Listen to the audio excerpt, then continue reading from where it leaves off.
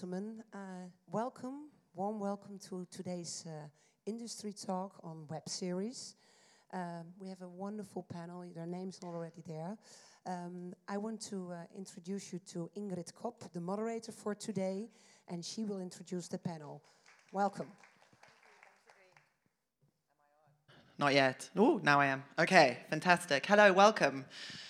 So before I introduce the fantastic panelists we have for this panel on the bright future of short-form filmmaking, I just want to say that we really want, this is quite a small room, so we'd really like to have a conversation all the way through rather than wait for a Q&A at the end. So if you have any questions, we've got mics on both sides.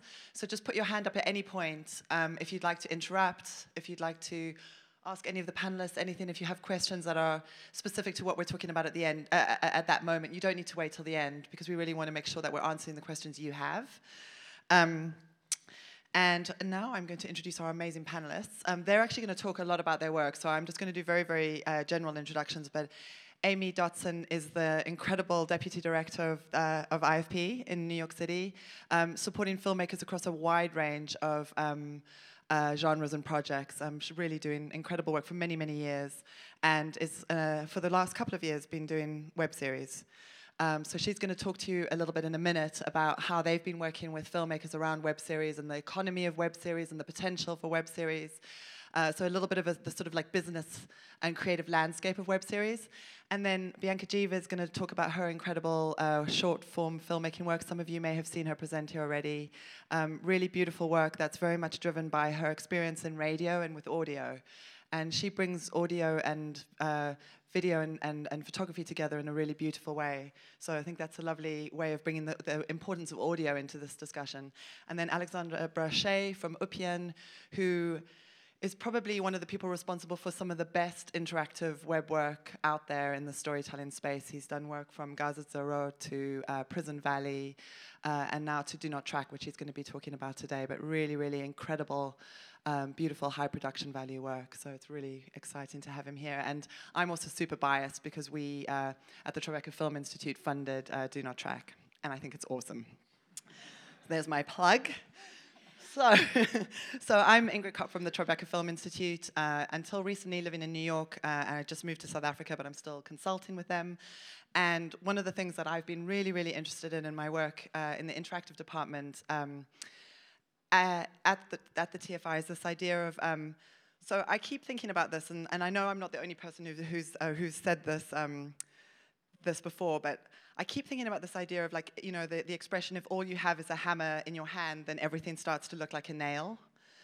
And one of the things that I've been thinking about so much over the last few years working in the interactive space with interactive work for the web, apps, narrative games, and virtual reality is, what does everything look like when you have one of these in your hands? You know, like, how are you problematizing the storytelling space that we're in when you have a phone that can do so many things?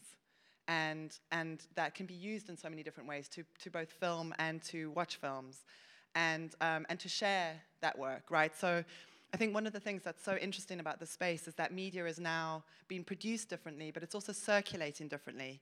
And I think something that I've been also thinking about a great deal recently is this idea of the difference between distribution and circulation, and how with a lot of this web work, it's actually circulating rather than being distributed. Because distribution has a sense that, you know, you have a strategic plan, and you put that plan into action, and you know exactly where things are going to go, and then you're done, right? With circulation, you don't really have any control over that. You sort of put stuff out on the web, and then you sort of see where it goes, and you hope that you've done enough work to make sure that it goes to all the places you want. But you've got this audience who also have their own audiences, right? This idea of the audience having an audience, and what does that mean for how media is circulating now? And then you've also got all these new platforms and spaces where filmmakers can make work. So you've got places like the New York Times Obdocs, who are showing short work. You've got Charlie Phillips at The Guardian, who's doing some really interesting work with short-form documentary. You've got the new Field of Vision with Laura Poitras, AJ Schnack, and Charlotte Cook, who are working with filmmakers to tell contemporary stories, again, short-form mostly. And then you've got, obviously, Vice. You've got some interesting brands like Patagonia doing really, really amazing documentary work. And then you've got all the sort of big media publications who now have huge video units, BuzzFeed, Vox, The Atlantic, The New Yorker. I've noticed now when I read The New Yorker, there's always a video at the bottom. So there's short-form video everywhere, and it's circulating in really interesting ways. You've also got, I don't know how many of you follow AJ Plus, but like AJ Plus's news bites on Facebook are incredible, and they get so many hits. So I'm always watching what's happening in the news, on the news side as well. And I think one of the things that's really fascinating to me is sort of really paying attention to stuff outside of the documentary industry, because we do sometimes tend to sort of look at what's happening within it without actually seeing the broader picture. So that is a very, very sort of, that's my sort of broad, like, why I'm interested in this space, and why I think both interactive storytelling and short form content is so fascinating in this networked web world we live in. And I think with that, and the role of social media, sorry, that was the other thing. So just attached to this idea of the audience having an audience, what does it mean now when people can share information and share videos and talk about those videos and talk back to those videos in such nuanced ways now. And I think some of that is great and some of that's maybe not so great. I mean, you're also creating spaces for bullying and bad messages to spread. So, I don't want to pretend that this is all wonderful and that I've got this sort of great Pollyanna-ish view. I think, just given what's happening in the world right now, we know that's not true. So I want to grapple with the less great sides of this circulating networked world that we live in too. All right, so I think before I hand over to Amy, I would just like you to see this video, which I'm sure you've all seen. It's from a few years ago, but it's David Lynch, the wonderful David Lynch, talking about the joys of watching films on your phone. If we could just play that. Now, if you're playing the movie on a telephone, you will never in a trillion years experience the film. You'll think you have experienced it, but you'll be cheated. It's such a sadness that you think you've seen a film on your fucking telephone. Get real. Now, David if you're Lynch. playing... Yeah, we don't need him again. But the reason I showed that and the reason I think that's so wonderful is David Lynch actually ended up making this really lovely web series, I guess it was a web series, interactive project called The Interview Project a few years ago. So I just thought it was really nice to show that and then maybe check out The Interview Project if you haven't. So that's David Lynch introducing. Amy, can I hand over to you and maybe you can talk a little bit about what you've been doing at IFP with web series. Thank you. All right. So for those of you who don't know, IFP is the oldest and largest organization for filmmakers and now artists across many storytelling mediums in the United States. So we've been around for 38 years. We like to think we're still young. And we really made the switch 2 years ago into kind of broadening the type of content and content creators that we work with, because we opened a physical space for the first time in New York City, and it's 22,000 square feet, and we have a number of different artists working out of the space, companies, entrepreneurs, with the hope that obviously technology and storytelling are starting to go more and more hand in hand, and we want to remain kind of platform agnostic. So if you want to tell your story on Snapchat, or if you want to tell a 90-minute documentary, we want to have kind of the resources in place from development through audience engagement and frankly distribution to help you do that. So that's kind of who we are and what we do. Actually 10 days ago, so it's pretty fresh in my mind, we held our first what we call Screen Forward Labs. And the Screen Forward Labs were for short form content creators, and I use that very intentionally. They come from a number of different backgrounds. Some come from dance, some come from animation, some come from a historical perspective, some are quite kitschy and funny. We have a gay rap duo that's getting ready to take over the internet. So it's a little bit of everything, but what really, our criteria for selecting them were, again, that they needed to come in with something already created. And again, that could be a sample all the way through their entire serialized content, and then helping them develop it further, figure out the financial strategy around it, figure out the marketing, the website of things, meaning does it have a website or not, and then what their ultimate goal is. And what we found fascinating by the end was that really everyone was in it together. There were no experts. So even the people speaking up front were questioning all of the things that the artists themselves were questioning. And it's really an exciting time because of that. Everyone feels like they're, quite frankly, even trying to figure out what to call this work. There's many people in the States that don't like web series as a kind of title for it, because it doesn't seem artistic enough, it seems populist, and it doesn't go with everyone's goals. There's others that hear content creator and think, ooh, that sounds kind of wonky. And then there's others that, quite frankly, are making stories in space that aren't quite defined. They don't really fit into one category, they fit into multiple categories. And so there's this, it was interesting, at the end of the labs, there was this real backlash against, this is great, we're making work, we all want to support each other's work, but we all are such different individuals and making such different content with such different goals. How do we begin to build an ecosystem, both creatively and financially, around this? So, you know, one of the things that we did get to the bottom of a bit was, how do you actually make a living? How does the serialized content not become a ... and I make serialized content? You know, what I really am as a filmmaker, what I really do is work in advertising. And what we kind of came up with was the following, and I think it could be really interesting to have this discussion, that in some ways it is a little bit like traditional filmmaking, in that when you're putting out content and trying to find audience, but also trying to find a revenue source, you can either do it yourself, so what you're saying, circulating. You and a small band of mighty warriors are getting out there and getting the word out there. There's also app-based partnerships. So there's a really powerful documentary strand through Snapchat now, and they put out 2 to 4 items a day, every day, 365 days a year. I lost my mic, sorry. Then there's, as you were saying, there's curation. So it's Vimeo's staff pick of the day, or they're on Vox or Vice or one of these channels that don't necessarily pay for content, but they help to elevate the audience and get more eyeballs on your content, so that by the time you're making the next work, maybe somebody does want to pick it up. There is kind of brand affiliation, and I must say I was quite shocked to see all of the different examples that were out there of different brand affiliations. It could be, as you were saying, a partnership with formerly print publications, so places like Condé Nast are paying pretty decent money for short-form content. It could also be something like Red Bull. I mean, I'm just saying it, you know, I don't work for Red Bull, but if you have anything to do with anything that Red Bull might like, they actually have kind of the largest pot of gold right now in terms of different kinds of entities that are supporting that kind of work. And then, quite frankly, there's the kind of long-term methodology, which is, I made this series because I want to be in the Tate Modern, or I made this series because, frankly, I want it to go onto a television traditional platform. And most of our artists are making work for the long term. Not all of them, but they definitely see kind of the traditional channels in terms of revenue stream as the ultimate goal, because they can't go on forever kind of making work to make work. And we all know that feeling quite well, especially in the States, where there's not a lot of subsidized support of artists, either regional support or national support.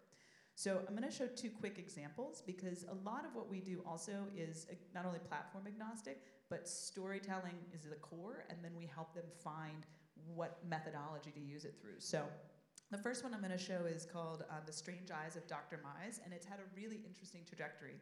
This woman has her work in the MoMA. She has all sorts of animated projects that she's done in the past. She's a professor, and she, quite frankly, made a feature film and scrapped it.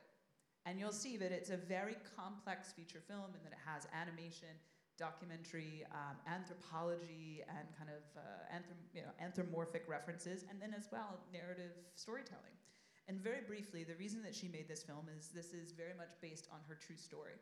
So she did not know at first whether to make this into kind of a full-fledged documentary or an animated project, but she wanted to kind of strive for something else. And so really it harkens back to kind of 1950s superhero films, for lack of a better way to put that.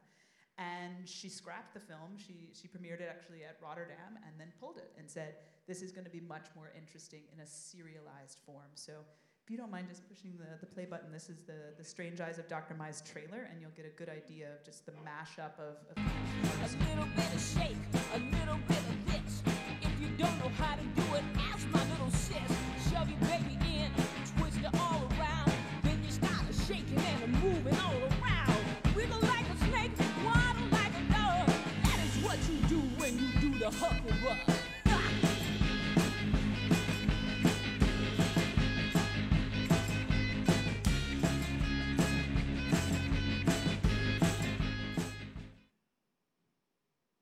Hopefully you'll get to check that out soon. She is taking that now and serializing it and working with the Wexner Center, which is a fine arts organization in the States, as well as trying to find partners for this, because this was a very traumatic experience for her, where she had a life-threatening illness and kind of had to repair her body. And the story of this woman is that it's the same, but she starts experimenting with animals and taking on spider sense, bat-like hearing, all of these things as she gets the different transplants and grafts and different things. So it's a pretty interesting way to tell a personal documentary / narrative / animation / if anybody has an idea what we want to call this, I'm all ears, because we're still grappling with it too.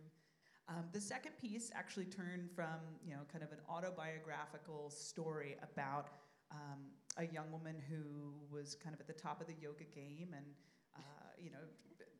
dating Leonardo DiCaprio and all this kind of just nonsense, and then turned it around and went, this is actually the antithesis of this kind of spiritual journey that I actually went on. And so after kind of writing her own personal memoir, she decided to put a narrative spin on this. And you might think, okay, well, that's not actually documentary storytelling, but what we found in the labs was people actually do, whatever it's coming from, and that if it's coming from a place of truth and a place of personal story and no one else can tell it, then perhaps this transformation is becoming quite blurred. So, long story short, we'll watch the trailer for this one too, which is obviously radically different in terms of form, and in terms of, that one's actually the pilot, I think the trailer is at the tippy top. But she released this last week, and we had to kind of convince her in terms of the release strategy, how this might be best. And what we said was 2 different episodes every Sunday night, which sounds a little bit like TV, right? But what ended up happening was that she had a really excellent marketing campaign. She hired a traditional publicist. She built up the audience of her yoga audience, but quite frankly, it was also lifestyle. It was people that actually were really putting the middle finger to yoga, as you'll see from the trailer. And funny enough, it's been 10 days, and she has almost 175,000 hits. So this one is much more about building an audience prior and then activating that. But again, it's very radically different from the first one, but you'll see.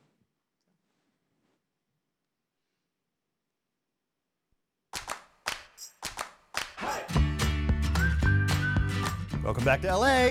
This is the perfect space for me to manifest the vision of this new chapter of my life. I take teacher recommendations from our sister studios in New York very seriously. Hey, I'm Gina. And these are my senior instructors, Jesse and Ben. I think you're going to fit in beautifully with our happy little family. What they want me to do there isn't even yoga. That is not pranayama. How many students signed up? 2 signed up online, and Seth makes 3. Shit. LA is filled with teachers who can pack a class and would kill for your time slots. How many followers do you have? She has like a gazillion Instagram followers. How many Instagram followers do you have? You have the most certifications, but you're not the most popular. How long do you think it'll be before I can do a handstand? Potentially never. You can't call me anymore after you screw up and you don't have anywhere to go. I only practice with Jesse now. What the hell was that? You get fired for that? Teaching yoga is about projecting an image. It's not about being truthful. No fucking way. Bitch, you're going down. Lying corporate yoga slut. Are you high? You are totally fucked. I need a break from all these yoga freaks. Come on, use your Ujjayi breath.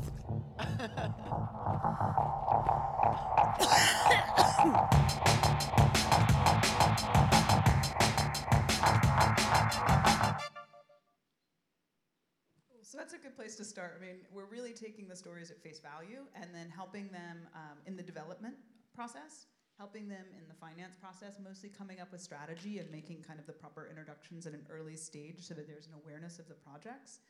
Then working with them very specifically on marketing. So you can see one's very grassroots. It's going to go after kind of the comic book, art world, animation crowd, whereas this is going a much more slick, populist, in-your-face lifestyle and general population. I mean, people that are interested in yoga or have had doubts about the kind of commercialization of yoga, or just want to laugh, are going to go after this project. And then lastly, we really are helping them figure out what is the ultimate goal. And I think with this kind of serialized content, that's the big question on artists and producers' lips, is just, how do I get from here to there? Is this a really legitimate art form that people are taking seriously in a financial way, or will they soon? Or is this something that is part of my larger creative platform that I'm putting together? So I think that that's kind of the balancing act right now. And I think those are great examples of, so one of the other things actually I meant to mention earlier is, I think another thing that's really interesting in these discussions, and maybe we could dig into this a little bit after you've shown your work, is, you know, with the delivery mechanisms changing for this work, the shapes of the way the content can be delivered can change, right? So, you know, with TV, you were kind of restricted by where the advertising had to go. So you ended up with those sort of 3-act structures because you'd have to have the ads, and now you have like, I don't know, like 12-act structures because there's an ad break every 5 minutes, at least in the US. So the way that you actually create your content is framed around the advertising breaks if you're on a station that has advertising. Otherwise, it's built around the hours, right? The TV hours. And with records, in the old days, vinyl records, you could only get so many songs on a vinyl record, so you ended up with these concept records, and people would listen to the whole records. Now, where, you know, it's much more singles and mixes. So one of the things that I'm really, really interested in is actually how is that changing the way that we deliver our art, and in some ways it's creatively incredibly liberating, but it's also really, really tricky, right, in terms of then how you fit that into business models. But I think those questions are really interesting in terms of what it allows you as a filmmaker to do. Like I could imagine for the first project you showed, sort of being able to experiment in that way is something that maybe the web allows you to do in a different kind of way. And another example I thought was really interesting is podcasts. I listened to this really interesting podcast about podcasts, talking about the fact that the shape of podcasts is actually very different to radio, because you don't have to remind people, you know, you don't have to say like, oh, you know, welcome back, this is blah, blah, and we're doing this, because people will know exactly who you are and where you are because they've downloaded that podcast and chosen to listen to it. So actually, like, the podcast form is taking a different shape to radio. And I think those kinds of delivery formats and actually how it changes the art and the content is really, really fascinating in this space. So I just wanted to throw that out there. And I think this is a very, very, very good segue for Bianca, whose middle name is Inga, so I like her even more now. Cool. What was the podcast about podcasts, by the way? I don't know. I can't. I'll remember. Was it House Sound, Tape Radio? Maybe House Sound? Okay, cool. She knows everything about radio, so I don't... yeah, talking about radio to you feels like coals to Newcastle, as we say in England. So my name's Bianca, and you want like an introduction of my relationship to internet? Yes, videos? please, an introduction to your relationship to the internet. So yeah, my background is in radio, and that's what I had wanted to do my whole life. And journalism, I was obsessed with This American Life as a child, and would like binge on it in my bedroom. And I also had a newspaper out, so I would listen to it as I did the newspapers, which was really, it was a great image for my story leading up to here also.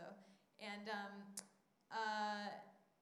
then I got to college and I kept doing radio, and no one was listening to my stories, because when you put audio on the internet, there's not really a good venue to listen to audio. Like, no one sits down and listens to audio like when you see it pop up on Facebook, which it doesn't even probably doesn't even make it to your Facebook feed, because no one even does that. And for some reason, there's not really like the mechanism for when you see audio in your social channels to get it, like to trap it and like get it on your phone, and you're not going to sit there and watch it the way you would a video, because nothing holds you there.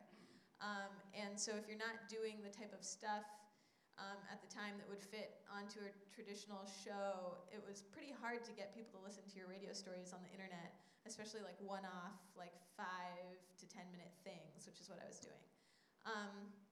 So then I took a film class in school and started setting my radio stories to video, basically, and just using the video to play off the radio stories. But radio was mainly what I knew how to do, so I would make the radio story completely, But knowing that it would be a video, so sometimes in the interview I would reference the fact that this was going to be a video, or base the interview around the fact that we were making a video. And then edit that radio story entirely, and then come up with visuals that I thought would add something even more to the story, which is very hard to do, because like there's no talking heads to fall back on, so there was a lot of black holes in the timeline where I was like, oh my god, what am I going to put here? Which is really scary. And two, it's hard to come up with visuals that aren't like the obvious thing or the cheesy thing, and really add to the story. So I had to get creative with that, and I wasn't sure if it was going to work. But I started doing some films in that style, and just naturally they started doing well on the internet, such that by the time I graduated, everyone was like, keep making those internet videos, and no one wanted to hear my radio stories anymore. Because they had my radio stories, like the vessel through which they had taken off was internet videos. But I thought it was kind of nice, because like adding the visuals to the radio stories was a way to be a little more creative. It was more work for sure, and more time consuming, and like costs more. But it's nice to have that like added sort of creativity to the process of making a radio story, because sometimes as I was making it, while I'm interviewing the person, I'm having my associations with what they're saying. So it's really fun to be able to like film the associations you're bringing to that conversation, and it becomes like sort of like the next level of like your interpretation of that conversation you had with that person. And so yeah, those films were doing well on the internet, and then I graduated and had like a year or two of just like pretty much floundering, like really, like I had a lot of opportunities because those films had done well, but I like couldn't figure out how to like make it work in the real world. Like my friends, like in my fantasy it was like, oh, my friends and I will just like keep making films together forever the way we did in college. And then the reality was that they moved to different cities. A lot of them got day jobs. No one had time. Like space was finite. It was really hard to find like locations to use, all that stuff. So for like a year I tried to keep making stuff on my own in my apartment, and it was just like really lonely and hard and sad. And so finally I was like, all right, I need to get money, and I finally gave in. It was like, all right, this is gonna take money to like pay people and pay for locations and plan it out more. And honestly, like a little bit of the magic was lost in that transition, because in order to get money, you really need to have a plan. So there wasn't like that same sort of just like wandering around, totally nurtured by professors experience. And like for me, a huge part of the process is having like a producer and editor who I trust. And just finding someone whose taste that I really trusted, the way I had like film professors in school who are there not thinking about views or any of that stuff, who are just there to nurture your creative process, is so rare, to find those people. And so yeah, there was a lot of like not making anything for a while, or making stuff, but it was just like, and it was all these one-offs, and I was like, how are these things gonna go together? Like, where is this going? What does this mean? And then I ran into Ira Glass at the intermission of a dance concert. That's like the next thing that happened, and I was like, hey, I have all these ideas that were like backlogged. And so then I went and did a web series at This American Life, but there's only 2 of them, so I don't know if we can call it a web series. It's also like, it's like in that weird middle ground, like for some reason it seems like you need 3 to be a series, but when you have 2, it's like this awkward couplet. I did make 3, but the 3rd one is a radio story, because by the time I got to the 3rd one, I was so tired of making videos, and I was also like tired of competing on the space of the internet. Like I hate that distracted mindset that people are in when they're watching stuff on the internet, and I felt like I was like fighting, like trying to be all like enticing for people to like watch my video, and I was like, I don't want to like coerce them or trick them into like having watched this. That was the feeling I got, was that like a lot of people were like tricked by Facebook into like, this thing just started playing, and like, what is this, you know? Like, and I didn't want to like barrage people with my content. I wanted them to like want to watch it and come to it because they were excited about it. And yeah, I don't know. It's just like it's different. Everyone has their different like motivations for what they're trying to make, and everyone's obsessed with clicks. And I'm like not convinced that those clicks are even real. And there's like all these different places now that want to embed the videos, and there's like strategies of like where to put it first, and it's just like all this like noise around it. So I don't quite know what to make of that, and other than be like, quit the internet or something. But like the thing I do love about the space is that it's like the most public forum we have, and it's so direct. And you know, film festivals it's a very like small, often elite group of people who go to them, and it's such a pain to apply also. And so it's like all those forms and stuff. So I don't know. I have like this like love-hate relationship with the internet as a space for viewing content, and yeah. And I had a question like when you were talking like how many clicks is successful? Like how do you know what's good? And you don't even know if people are watching it, right? Because it just like goes out into the void. So sorry, Do you want to answer that question? How many clicks is enough clicks? It depends on what your goal is, right? It's like that age-old thing. It's like, do you want love, money, or fame? Pick two, like if you're lucky. So but first of all, I don't even count Facebook clicks. I think no, those Facebook are clicks are like a whole panel in and of themselves, so we can have that over a Vimeo scotch. clicks are like the only type I trust. Like, but I think again, it goes back to like, what do you want? Like at the end of the day, when the grandkids are on the knee, or the little kitty that you're like doing this and being like, I used to like. That's the question, right? Like that's the thing that's the non-sexy thing that nobody wants to talk about, because it's not about making work, it's about making a life for yourself, and that's the tricky bit. So I think if you just want people to be aware of your work, then yeah, you want as many people aware of your work as possible, and that's like the goal. But like from like a business standpoint, like what to you is like a successful web series? Like how many, like what, can you say like a broad range of hits that is? I think, Vimeo would say 5,000, and so would YouTube. So I took this crazy tour of YouTube, and I won't go on too big of a tangent, but YouTube is like if you smoke crack cocaine and went to Disney World, and you then wandered around, like you literally take a secret elevator up, and they have like all this stuff, right? That if you have 5,000 people following your web series or your web-based content, you can go there and you can sign up to use their white coffin. You can sign up and use their studio and all the equipment for free, right? Because by building your brand, you're building their brand. But that's subscribers, not hits, right? You need 5,000 subscribers. It depends on how you've monetized the series. Is it behind a paywall? Is it not?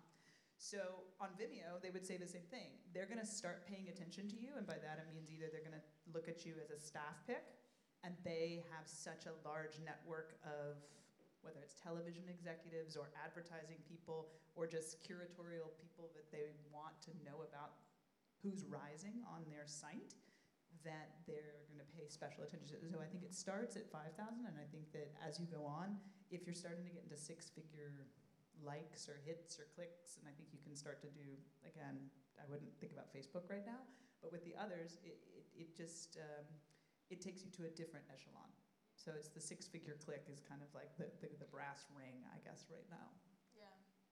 I love short-form content, and I do hope that there will be in the future, like, more ways to watch it, like, more shows that are like variety shows of short-form stuff like that, where I know it's going to be good, because I make internet videos for a living, and I don't even watch internet videos, like, barely ever. Because, like, I just don't sit down for, like, hours at a time. Like I'm thinking of having friends over and being like, all right, we're all gonna like figure out what the best things on Vimeo are and watch them, but I just never do it. So but that was the creepiest thing I have to say. This is hopefully not being recorded, but like I can't tell you how many execs sat down and were like, this is such a great project. How short can you make it?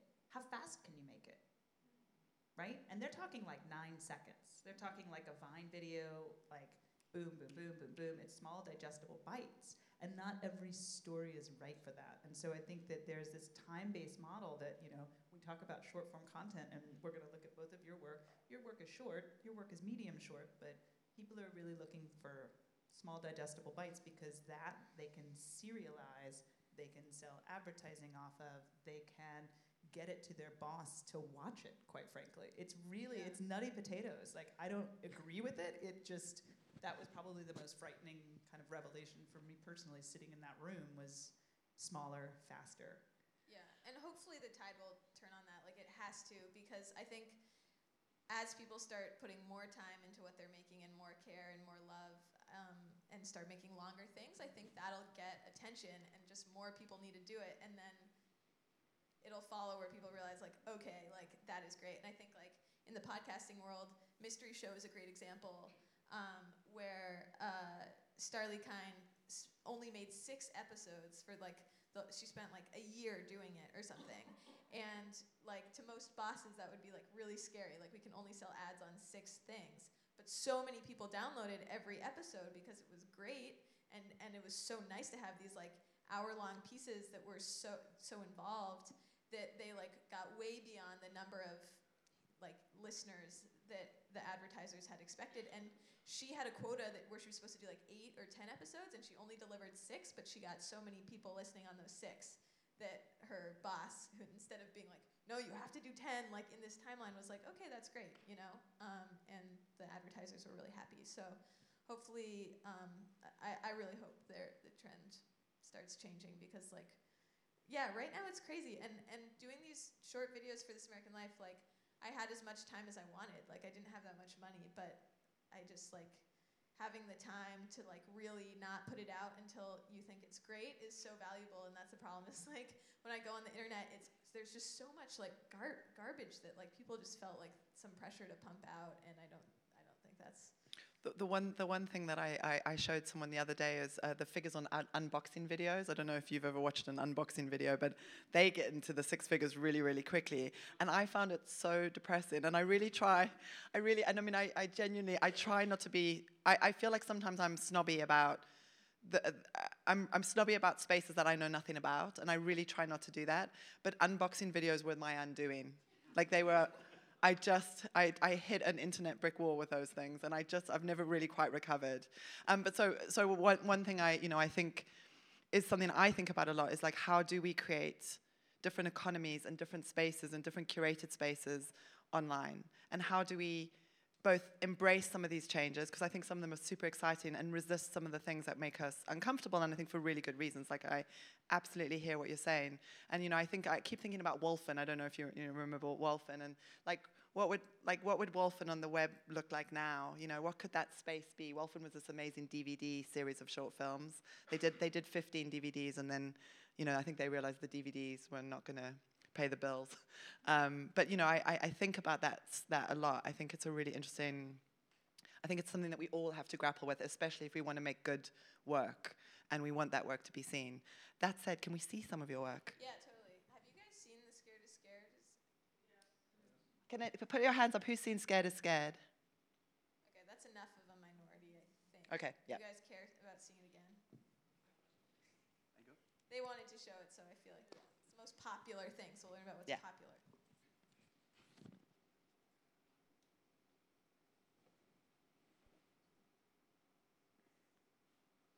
So, did your mom tell you what I'm doing? Yes. Do you have any stories that you would want to be a movie? No, I don't know. Maybe.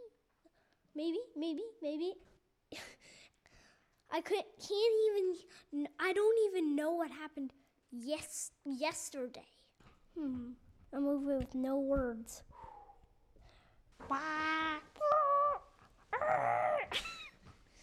No!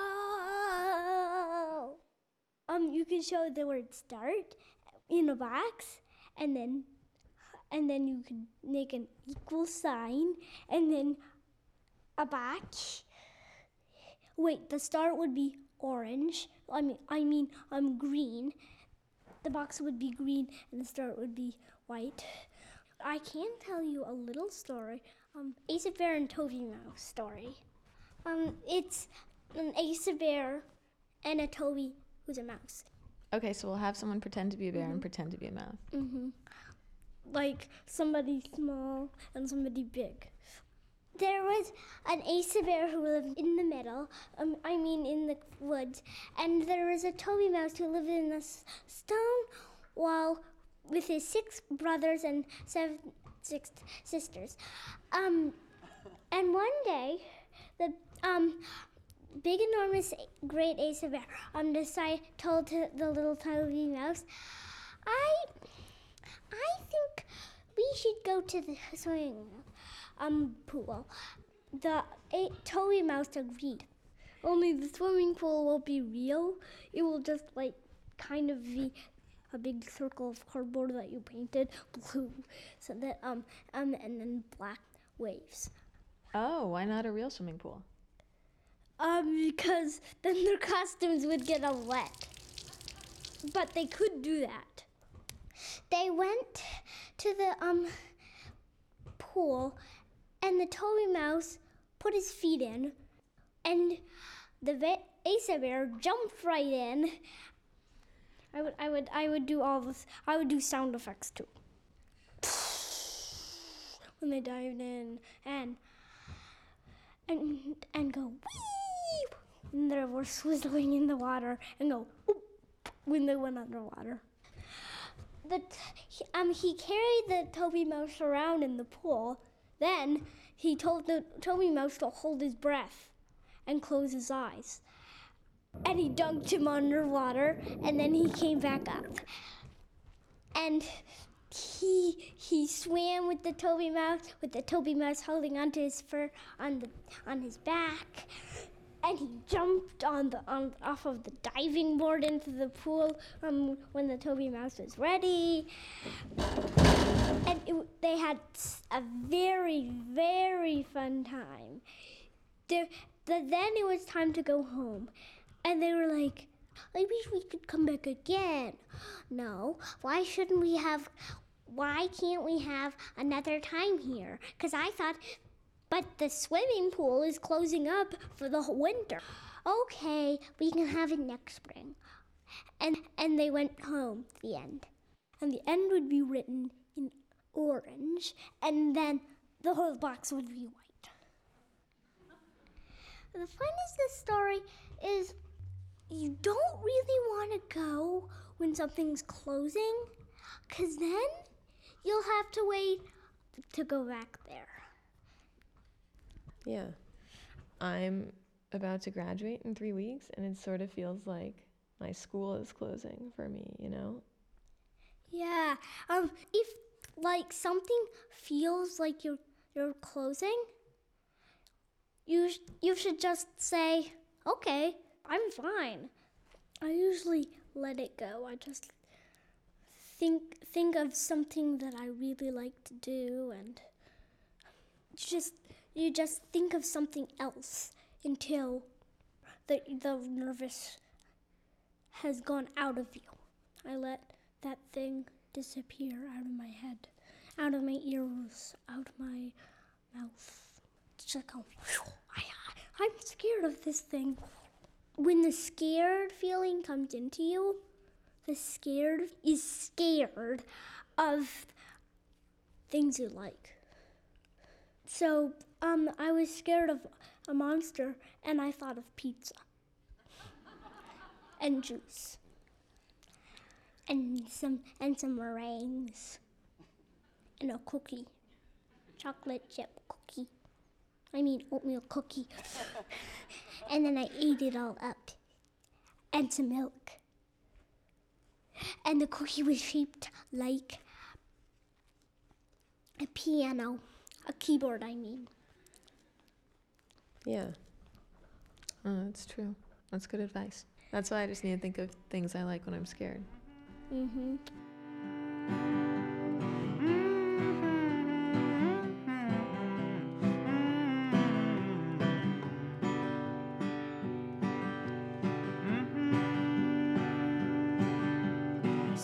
Scared of all the things you like.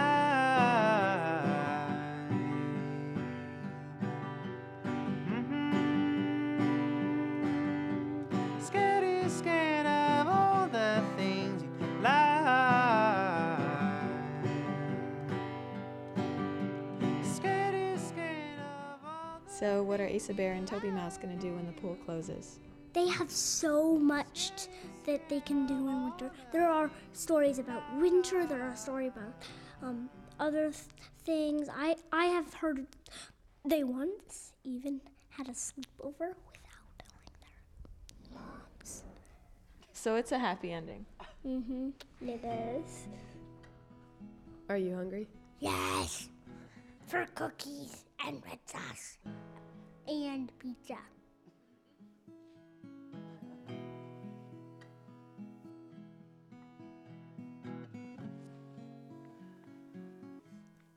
Pizza.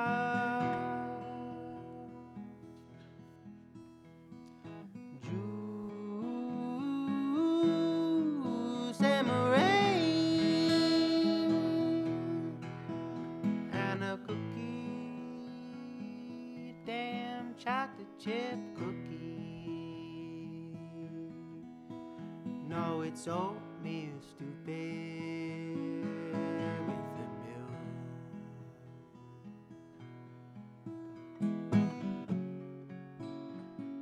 Cookie shaped like a piano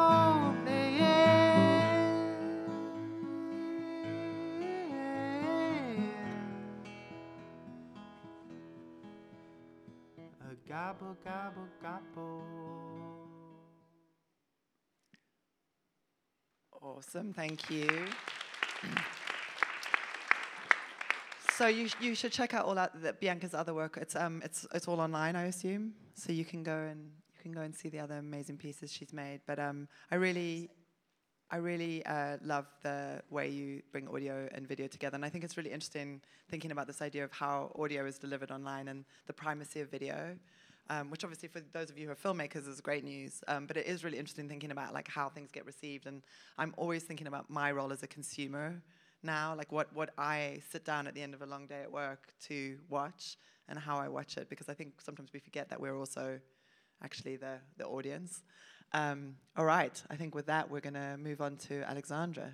You can talk a little bit about Do Not Track in your work at Upien.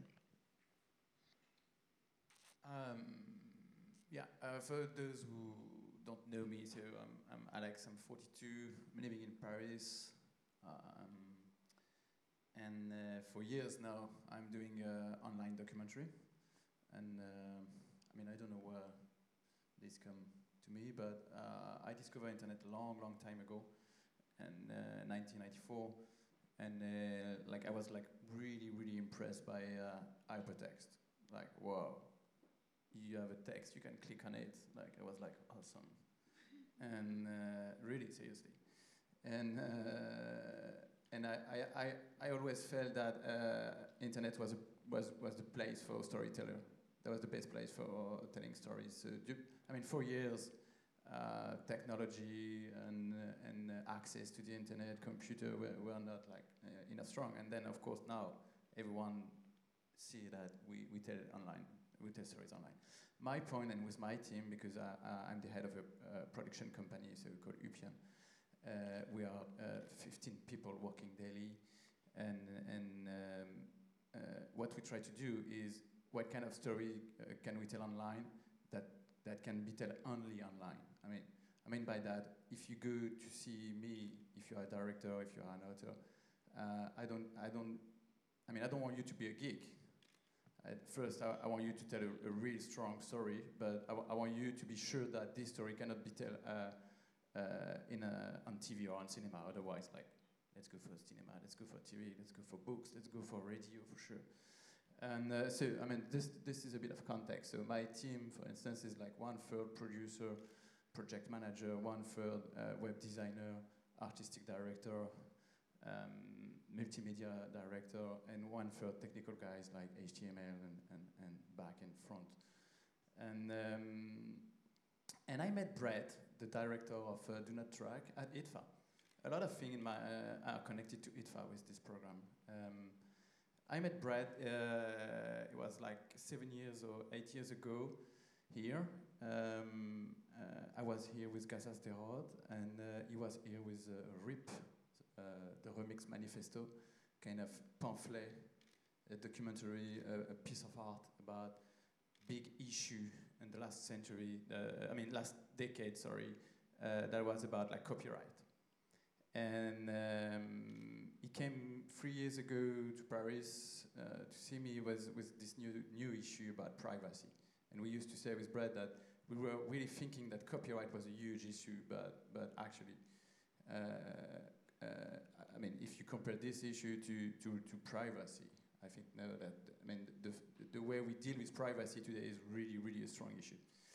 I'm going to show you like short sentence. So Do Not Track is a personalized documentary series about privacy in the web economy.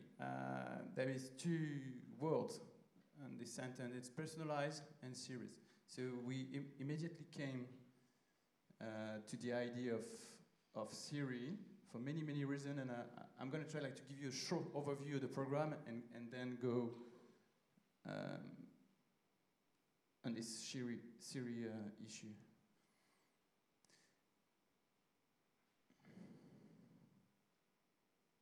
So I mean, it's obvious. Like everything you do online is recorded. Everything. You use your mobile phone. You use your computer. You go on a website. Everything is recorded. And the topic of Do Not Track is to bring awareness to everyone, like just for you to know who's recorded. Do you agree that everything is recorded? Do you know the people that record your information? And we're not talking about NSA. We're not talking about state surveillance. We're talking about mostly about economy. What are these companies that are recording your information for making money on it? So this is Brett Geller. Have you noticed the internet getting creepier? It used to feel like a fun, magical place, but these days, something feels off. It seems like a few companies are getting rich and the rest of us get tracked. And the more things are targeted to us, the less equal we become. So a group of makers and public media folks got together to explore what is happening. From our mobile phones to social networks, from personalized advertising to big data. We want you to understand the value of your privacy, so we're going to ask you to let us track you. During each episode of Do Not Track, you'll be able to use your own data to understand how information about you is used by others. We'll give you more knowledge, so you'll have more power. Let's track the trackers together.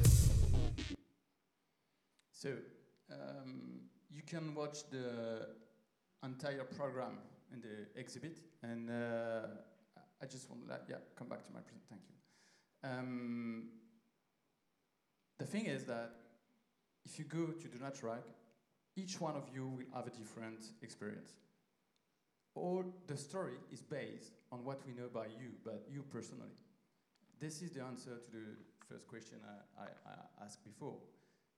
I cannot tell the story anywhere else than online, because we're gonna ask you step by step a few things about you. We're gonna ask you the website you go to visit. We're gonna ask you a lot of questions. We record this question and we personalize the content to each people. How better way to tell a story about data than using your own data?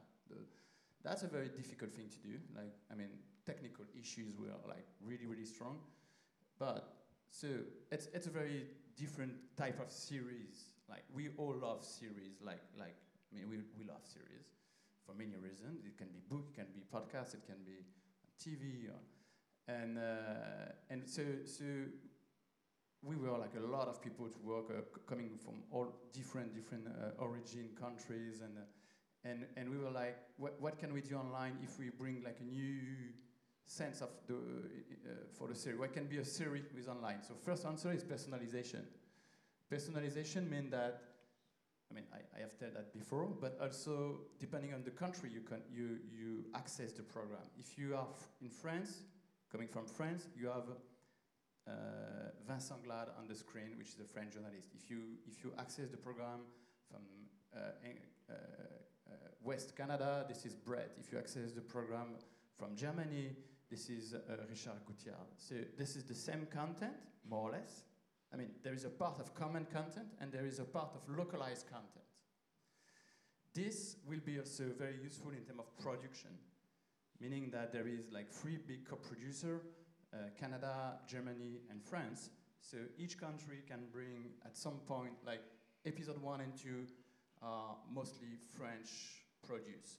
Episode 3 is mostly German produce. Episode 4 is it's French again, and episode 5 is Canadian. So you can join the forces to make the series like, I mean by that, for instance, also in terms of communication, like the third episode, which was German, was much more promoted in Germany. So you can like bring different, because the discussion you had on the audience, I mean, internet is a niche audience. Like we all know that. Like we don't try to reach the mainstream audience. We just try to make the best content that we can, and we try to address niche audience. And maybe if you had a different niche audience, then it make a bit of a large audience. I don't know if I'm clear. Yeah? So 7 episodes, and we launched first couple at the beginning, then 3, 4, 5 each 2 weeks, and then 6 and 7 at the end. So sometimes a couple, sometimes just one. And then, so localization, I've thought about that, so you see the different main characters depending on the country. And then a conversation, like between the episode, we are like a system, like email, polls, and social network, etc. And that was really, really important. Like the people, when they start to like the series, they also start to like to be in touch with the people of creating the series. And the figures have been like really awesome. Like each time that we were sending an email, the people answering very quickly and sending back like emails saying, "Whoa, yes, thank you guys." Like you create communication, and this is also something like unique that you can do online.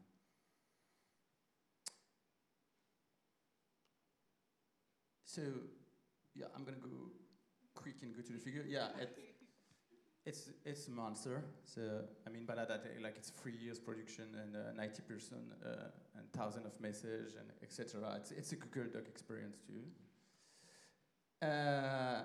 This one is really important. Everyone think that what they see on the screen is a video, but it's not a video. I mean, it looks like a video, but it's not. It's really made with real-time element. So there is some issue, technology issue, but this is also that allow us to tailor the storytelling. But it means that you cannot make pause or pause you can, but you cannot go back.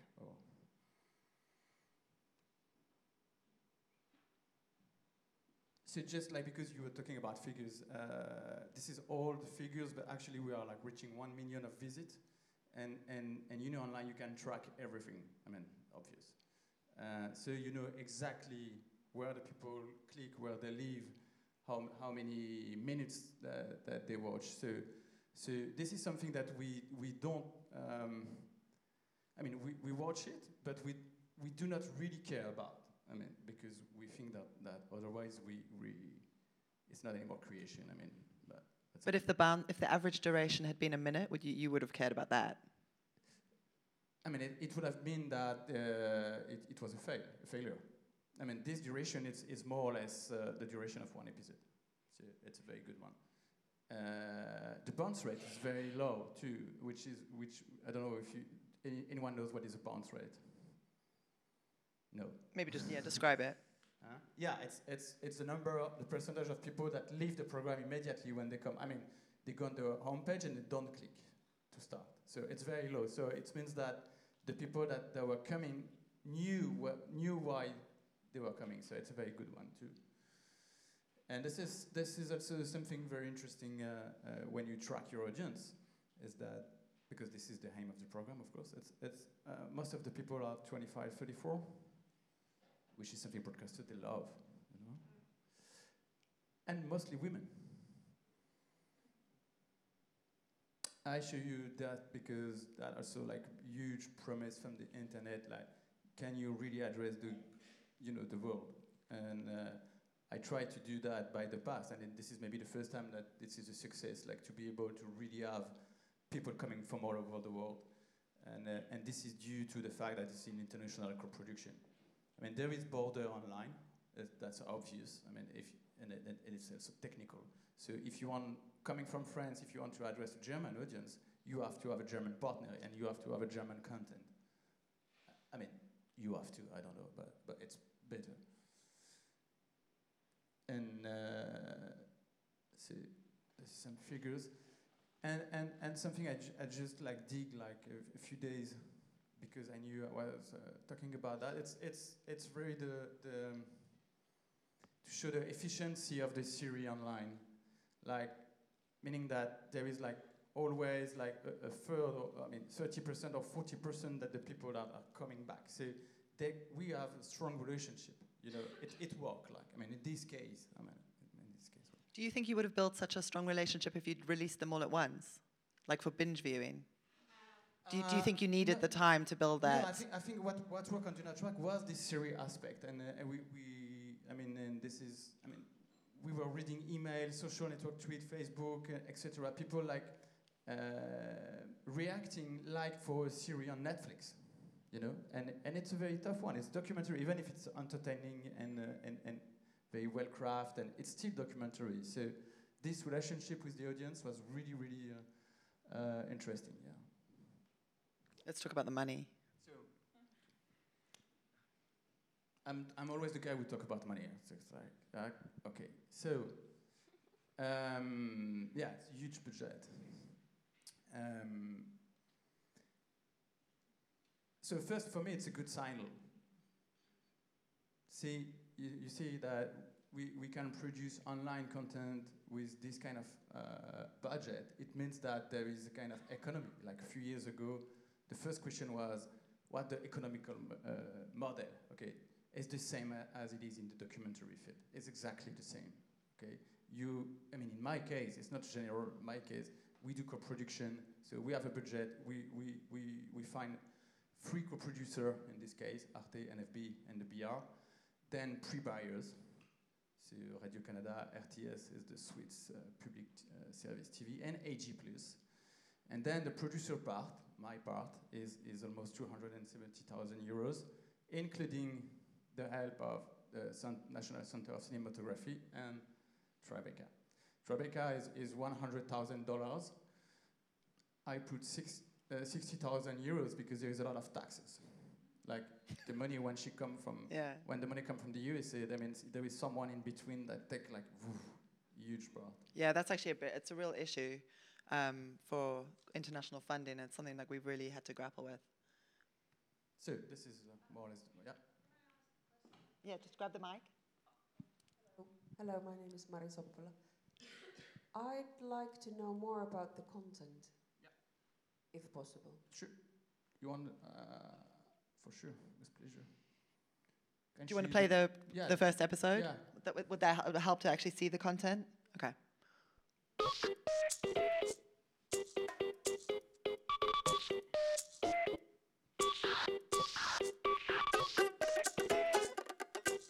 We've all got our addictions. We've all got our routine. Mine is to wake up, get caffeine, and go online. A little bit on a desktop, a bit on my phone. Over the morning, I give away gigabytes of information about myself, and I give it without being asked. This is my name. This is where I live. This is me on Twitter, and these are my photos. All this I share out of habit. I guess it's also part of the routine. Some would even call it an addiction. But there's a lot that I share without knowing it, and so do you. For instance, I know right now that this is the country you live in. I know that it's a shitty afternoon. I know that you're on a Mac. These are things I know just from where you're accessing this website before the day even gets started. So let's start the day. Part of my everyday routine is to see what the world is doing. Tell me where you go to get your news. So I usually go on Le Monde.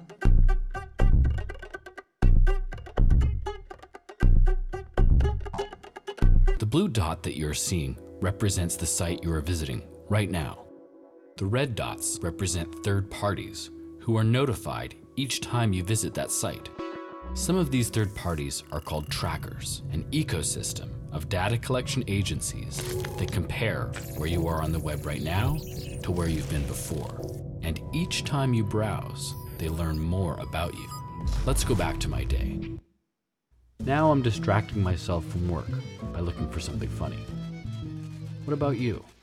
Where do you go for laughs? I'm gonna go to a silly website called easysmile.com.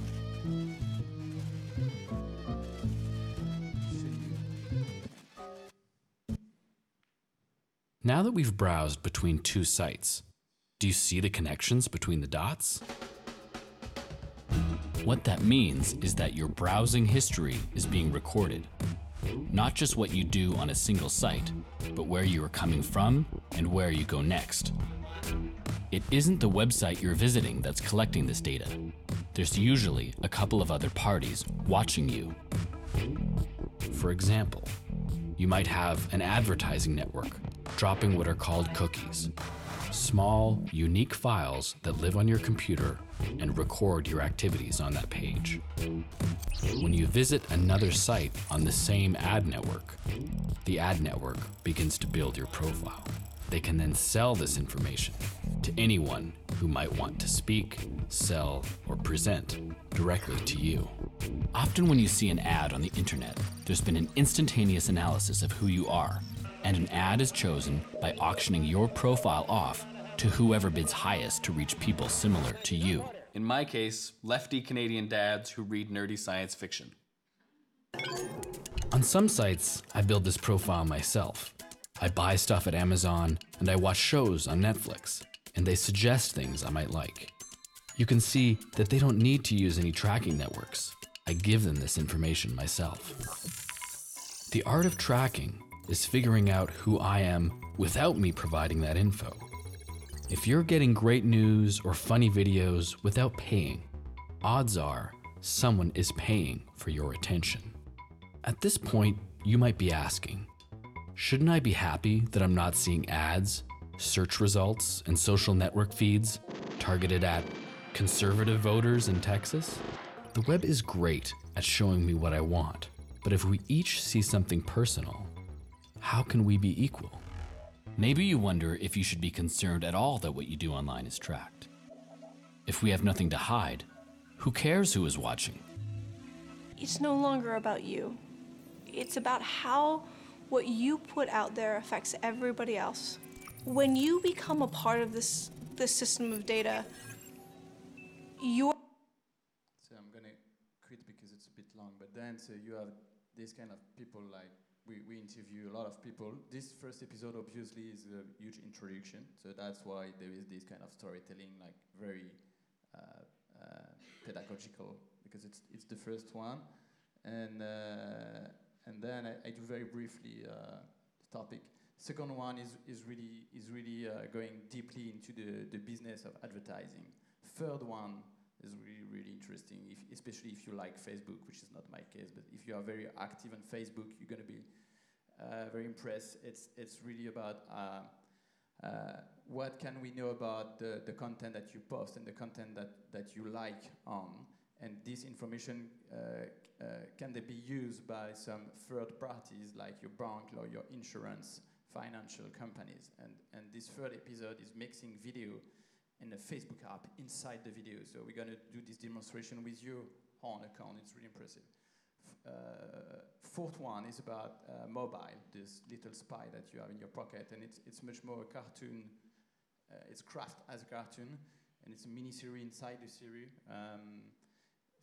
Fifth one is really about big data.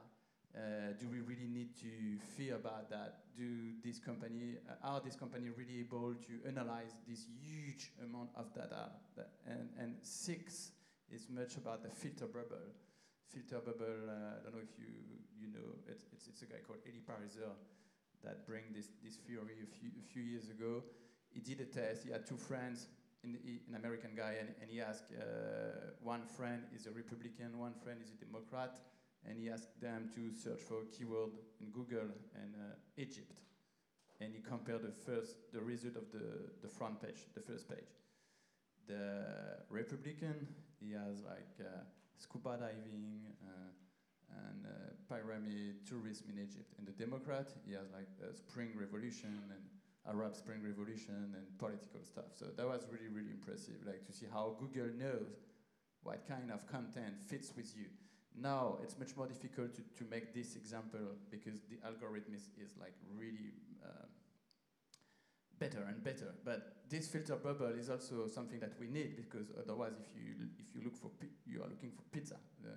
Of course, if you are in Los Angeles, you're happy not to have the same result that you are in Paris. So it's a really interesting episode about like and the evolution of the press, etc. And 7.1 it doesn't close. It opened the debate, and there is several handing possibility to the series depending on what we know about you if you have done the series. The Facebook one's really interesting because it told me that I would not qualify for a loan because I'm likely to give up a job without having another one to go to based on my Facebook profile because I was too creative. I was like, that's awesome. Thank you. I really recommend, if you haven't seen this project yet, dig in because I thought I understood tracking online, and until I saw this, I didn't realize like quite how intricate and complicated it is. And what's really cool is it actually does also tell you some things that you can do. So it's not just saying like, here you are, you're kind of screwed. It does actually give you some things that you can do to moderately take control of. I say moderately because I sort of feel like we are kind of screwed. Okay, I think we should maybe open this up a little bit to some questions just so that we can make sure that we're answering questions you have. I think there's another question here. Hi, I'm the same person. My background is in new media. I used to design CD-ROMs, and I used to make interactive video installations and stuff like that. I wonder, obviously I haven't seen it, so I don't know. How interactive is this piece? I mean, as I can see is that I can fill in some data, and then the video takes me somewhere else, based on what I filled in. Is that so? How interactive is it? Yeah. I mean, it depends on what we call interactive. It's much more like a linear experience with engagement more than click, and it's engagement and using what the data that you feel. So it's much more using the, let's say all this organic or living material that we have online. I mean, this cannot work if you unplug the network, the Wi-Fi or the cable. It's totally connected. It's much more connected than interactive. I don't know if I did answer. Great, and I think this... Sorry, I don't understand. What is connected? It cannot work if it's not online. Okay, I understand that. No, okay, well, maybe I didn't make myself clear. I just wonder how you have structured that work. Is it like, let's say, 100 times 3-minute films, or what is your information structure on that work?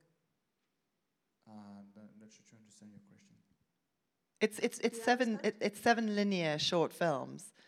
Okay, But you can input things like, for example, there you could put like what you're reading, and other points you can link it to your Facebook account. So it's a linear web series that is connected to that you can only use if you're connected online, and it's taking data from you, and then feeding it back to you. Okay. Does that? Yeah. Okay. I'm just curious. Cool. Nice. I'll have a look. One thing, do I have to pay for it if I go online, or? No. You already paid for it before with your taxes. Your taxes paid for it. It's public money, so it's free. Yeah. Actually, I think that's a really interesting point, though. Is what does public media look like online? And that's something that I think is a really fascinating. Like, if we're trying to preserve spaces outside of the market for this work, then what does public media look like online, and how can we work, like what does the sort of public discourse look like online? Because I think that's something that often doesn't really get talked about. You know, we still think about public media as being this dusty thing that's tied to broadcasters and television, but I feel like they are really sort of having to engage with this too. What does a network public look like in terms of public media? I think there was another question right here. Hi, I'm Maya. I'm actually a documentary filmmaker, but I got hired 1.5 years ago by the newspaper in Holland because they said, okay, all these people from 16 till 35, we're not reaching them anymore, so what should we do? And I got hired with a bunch of other people to launch a new platform, which is especially for that. So we make online content, documentary, photo, everything. And one of the things that I learned that of all the content that's being used, only 5% of those people actually go to our website. And 95% is social media.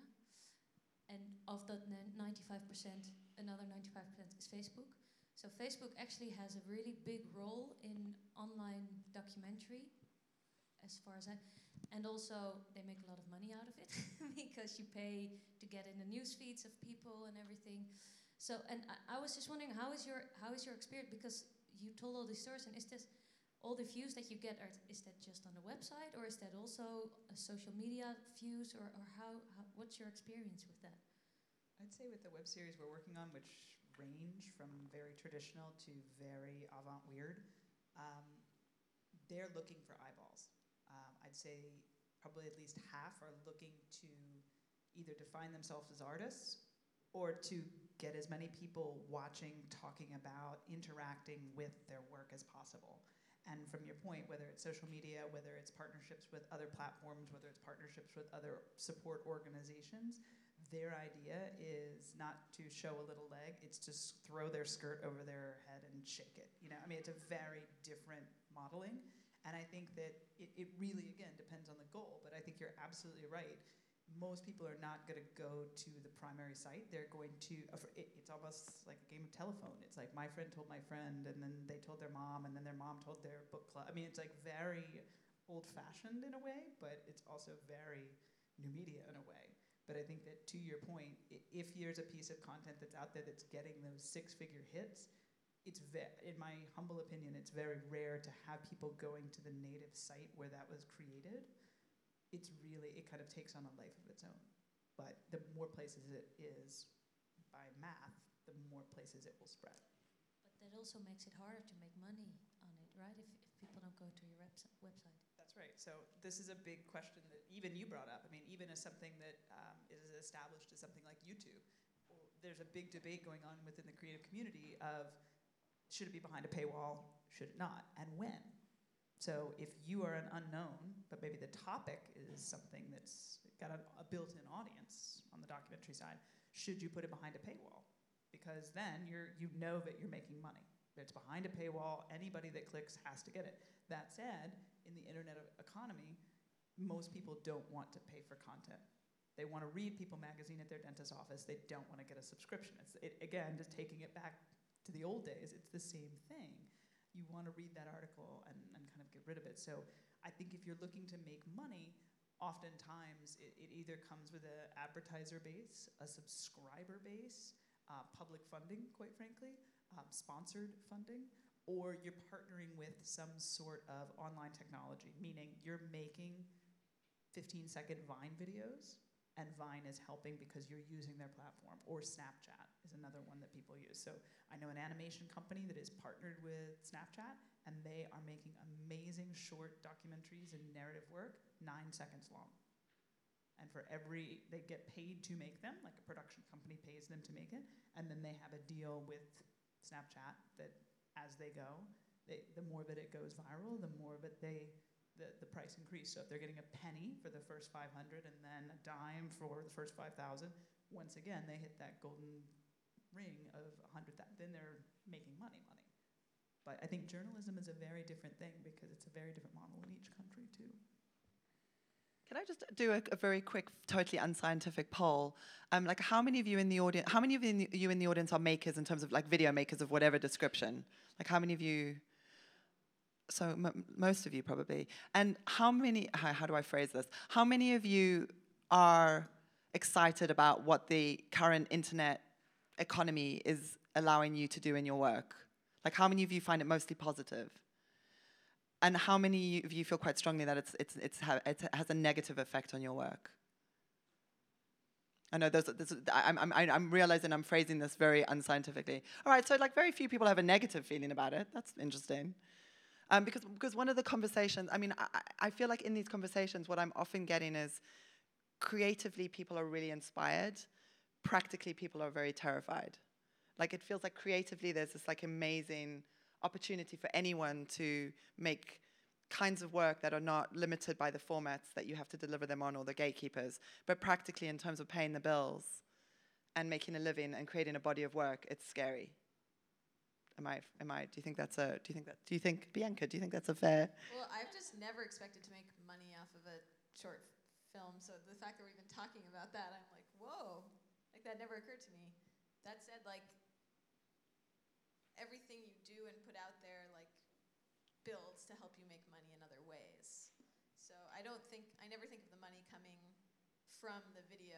I think of the money coming for me as an artist based on like who I am, based on the work that I've put out there. But at what point do you get paid? I mean, which bits are you getting paid for? Directing ads, which they hire you because they like your work that isn't ads. So you're not going to get work directing ads unless you make cool work that is not ads, because ads are not cool. Interesting. So the unpaid stuff feeds the paid stuff, and then you do one ad, feel really depressed, and then make a lot of money, and then try not to do an ad for as long as possible. But you do reach an interesting moment where, like, say you're doing you're hustling, you put out all these internet videos, suddenly you're getting offered a lot of ads where you can make a lot of money, and it's really hard to say no and to keep making stuff that you want to make, because suddenly there's an opportunity cost. So it's not about the money that it's not about the fact that you're not getting paid to make stuff for the internet. It's about the fact that you would be getting paid to make an ad with that time. And it takes a lot of like courage and strength, I think, to say no to doing ads. And it's really hard. And especially if you're signed to a production company, which is probably the next step, like once you get, your stuff online gets noticed, then they might be interested in you making ads. You need to find a production company you trust. Like, as soon as that money with the ad stuff gets involved, it all becomes very complicated. And how separate do you keep your ads from your work? That's like another really important question, and like something I'm dealing with right now. And like, I'm interesting to advertisers because of my personality. So my identity is useful for them in marketing. So where do I draw the line, and what jobs can I get without bringing that to the table? And should I try to get jobs that are totally different from the work that I like doing? How much do I mix it? How much does that make like the work that I like doing like no longer feel authentic to me? Like, it all gets really sloppy, and I find it incredibly hard to keep it separate. So like, I just try to do as few ads as possible, but you reach that moment where someone's offering you a lot of money to do something for the first time, or for the second or third or fourth or fifth time, and it's hard to say no. So I think a lot of it becomes about like saying no.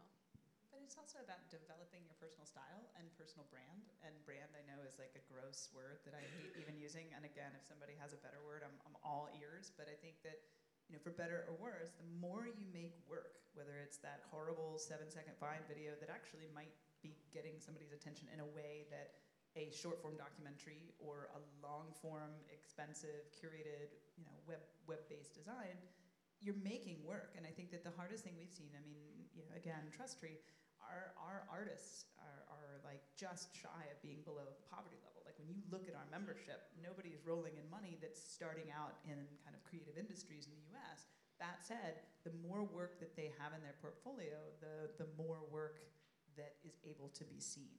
Also, let's just remember this ad making in the documentary world is not limited to the new world of the internet. Errol Morris has been making ads for years to make a living. A lot of traditional documentary filmmakers have always supported themselves making ads. And it's never really talked about in settings like this. So this is not just the internet. And ads that are documentaries make me really nervous too. Like, that whole idea, I don't know, it's just messy. Hi, my name is Marie. I had a quick question. Again, just digging in a little bit on this financing question, because for me, coming from a place of working mostly on the journalism side and the documentary side, I'm very attracted to the Do Not Track project, but I don't know how in the world that could have been financed in the United States. And so just wondering if you have some feedback on financing across the pond, those types of projects. Well, It's always difficult to compare journalism and documentary because I mean, from my experience, I work a lot with journalists in France, and a newspaper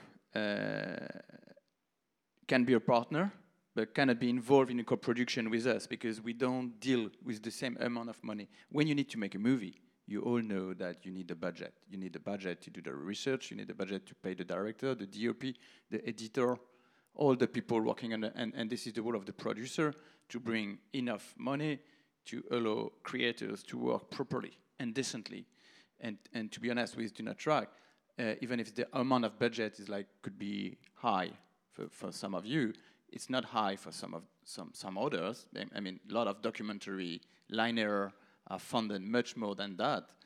And there is a part of the budget that is bring in industry. This is not only cash, by the way. This is not like 7,000 coming to the European bank account and then you do what you want with the money.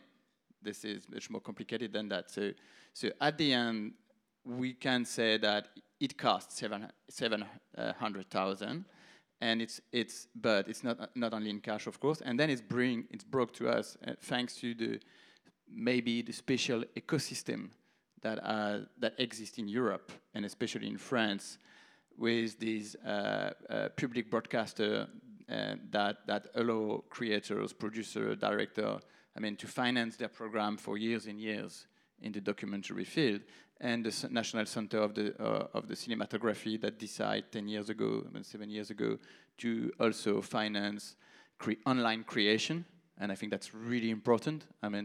Especially I'm sorry, I'm a bit weird. You know what happened last week in Paris? We all, all like, whoa, you know? We're like, what? How can it be possible? So we need public service. We need that. We need channel. We need people that bring a very clever information that is not led by the business and advertising. I'm sorry about to say that, but we need public service more than before. We need people that make programs not for reaching 10 million of people. We need people that make complex stories. We need people that trust director. So I'm fighting for public service exists more and more because we all know that the government they cut the budget. So I'm a bit messy, but thanks to Tribeca, thanks to AG+, we have an American partner. So my answer could be also make international co-production, and it's tough. It's a huge work, but at the end it allows you to make big things, maybe by adding several budget. Although you can never do an official co-production in the US because we don't have co-production treaties. It makes it very difficult. But there is a lot of philanthropy. There is a lot of philanthropy money in the US. That's the one thing that we do have.